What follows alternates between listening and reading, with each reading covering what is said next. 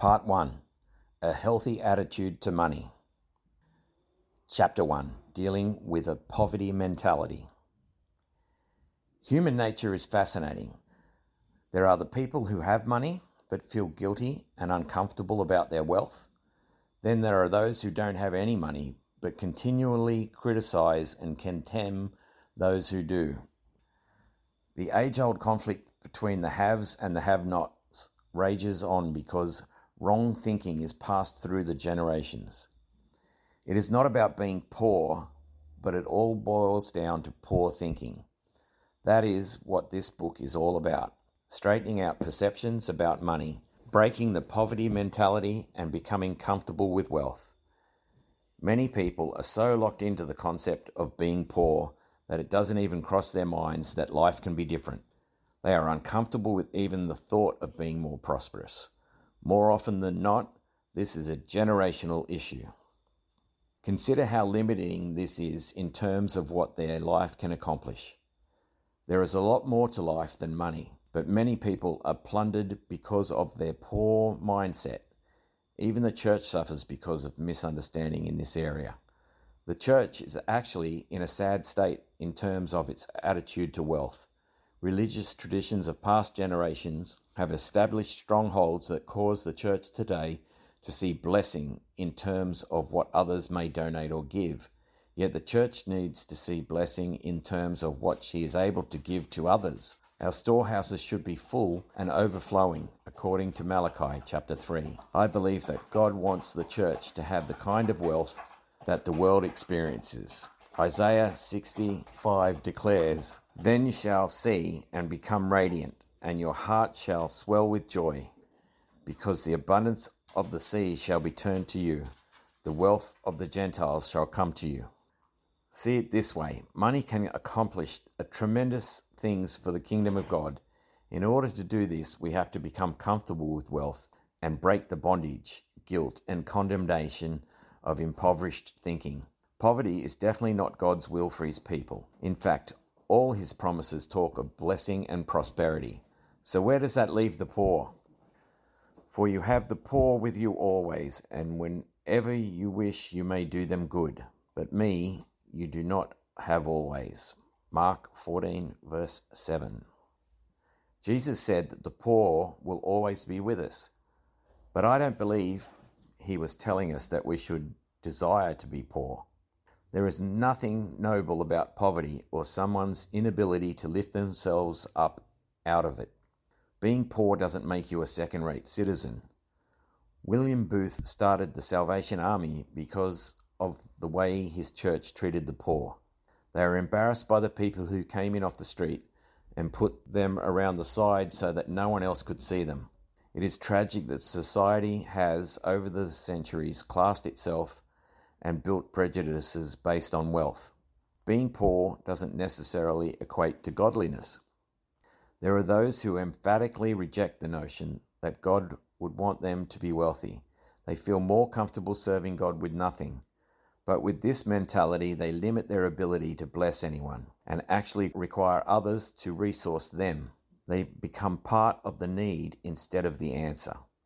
Somehow people have misinterpreted the words Jesus spoke, telling the rich young ruler to sell all he had and give it to the poor in order to follow him, in Mark 10 verse 21. While there are those who are called to serve God by working with impoverished people, there are also those who are called to be successful business people in affluent centers of the world.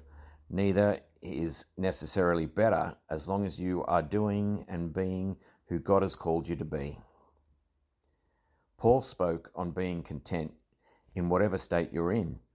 There were times when his bank balance was healthy and times when it wasn't. Not that I speak in regard to need, for I have learned in whatever state I am to be content. I know how to be abased and I know how to be abound. Everywhere and in all things I have learned both to be full and to be hungry, both to be abound and to suffer need. In Philippians 4:11 and 12. He wrote that contentment with godliness is great gain, not that poverty with godliness is great gain.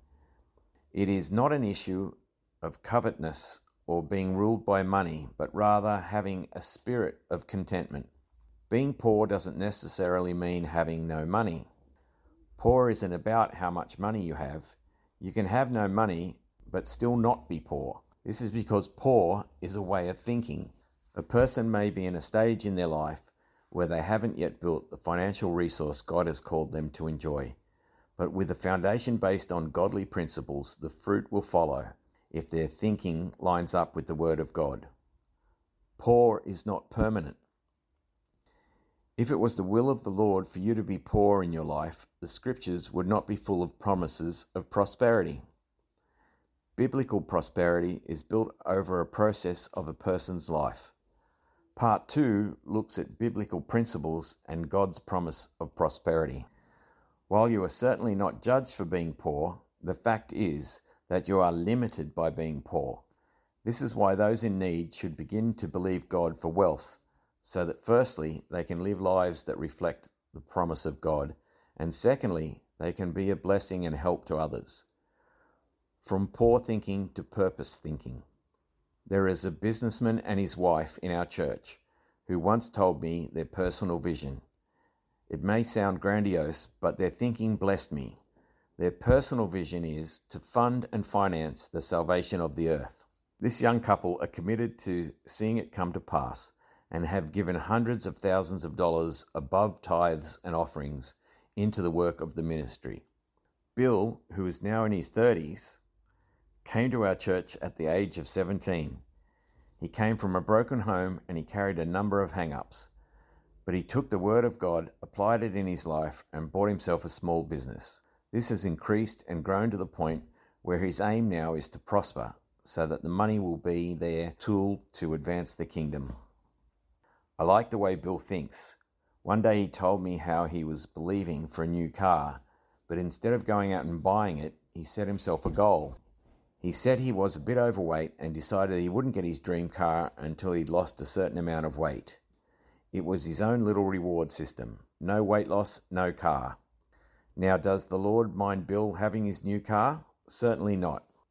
The Bible says that wealth and riches will be in a righteous man's house. Every year, Bill and his wife, Heather, have been giving more into the kingdom to fulfill their life vision. Yet let me point out that our church doesn't judge our congregation according to how much money they have or don't have. Our commitment is to preach the Word of God and see it empower them to reach their full potential in every area of their life. It is poor thinking and bad choices that are often responsible for people battling in the financial realm. Look at how Paul explained the life of Jesus in terms of wealth and riches. For you know the grace of our Lord Jesus Christ, that though he was rich, yet for our sakes he became poor, that you, through his poverty, might become rich.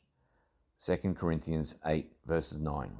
I've heard people misinterpret this scripture to support their belief that it is biblical to be poor. They only read half of it, that though he is rich, yet for your sakes he became poor.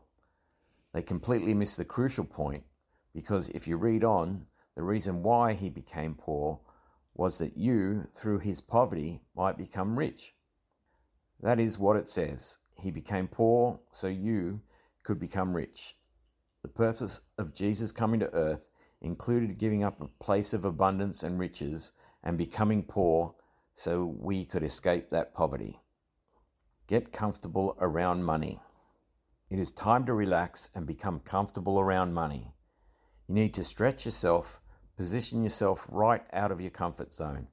For example, it may involve a little exercise like putting on your best clothes and ordering a coffee in a fancy restaurant or hotel lobby. Even though you could make a coffee for half the price at home, the total experience may enlarge your thinking.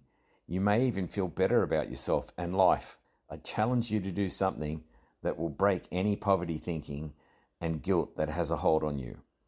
It may only take one cup of coffee, but it's a step in the right direction of making you feel more comfortable about money.